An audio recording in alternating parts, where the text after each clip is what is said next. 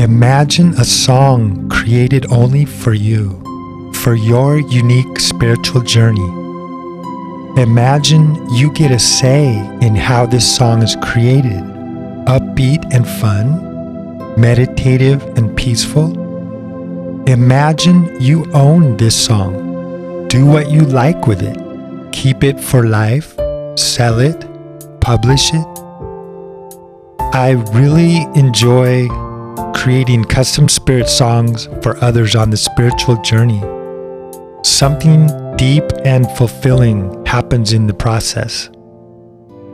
For more information, please visit godeeperintospirit.com and click on Custom Spirit Songs at the top. Blessings. Enjoyment is a key part of living an awakened, free life. The enjoyment of an exquisite energy that simply wants to be extended from your inner state of heaven outward into form through your very own heart and mind. This is fulfillment, not what the ego mind makes up about the outcome or what it thinks it should give back.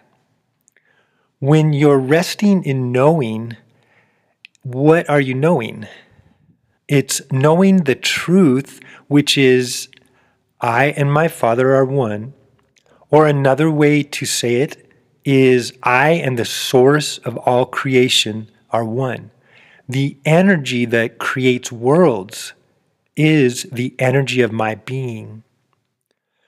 There's not just one way to create something. If the goal is love, remember, love is abstract. Making typically has very specific ideas about how you want to get a certain outcome. These involve your strategies based out of fear, like if you have a deep fear of being alone, then you may have strategies that involve trying to get a partner. Creating is simply allowing love to flow and offering it to anyone or anything that will receive it. You don't have any strings attached. Jeshua talks about our purpose, which is to create or extend love. All the other stuff is from the illusory, false self born out of fear. So really getting this is essential in the way of mastery. Be willing to do the inner work and really look at where your mind is resting in knowing and allowing creation to flow through you, and where your mind becomes absorbed in what you think you must make occur.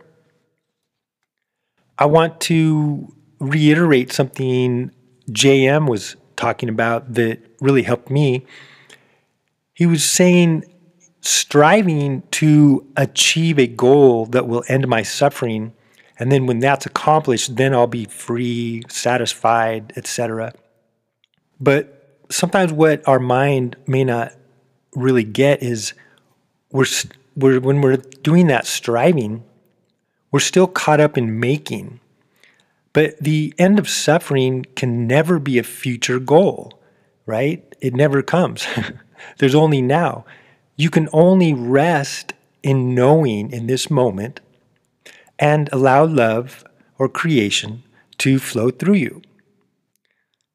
I've noticed this is a big lesson for me.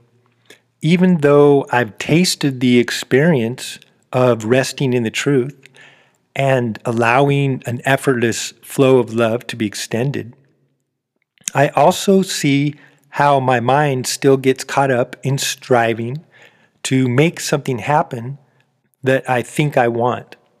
I believe that that thing I want will give me something I lack. So I will keep practicing, as I hope you will too, and learn to discern the different feeling states of making and creating.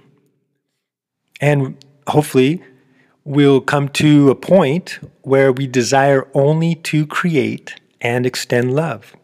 and not to try to make. I wish you the best. Thank you.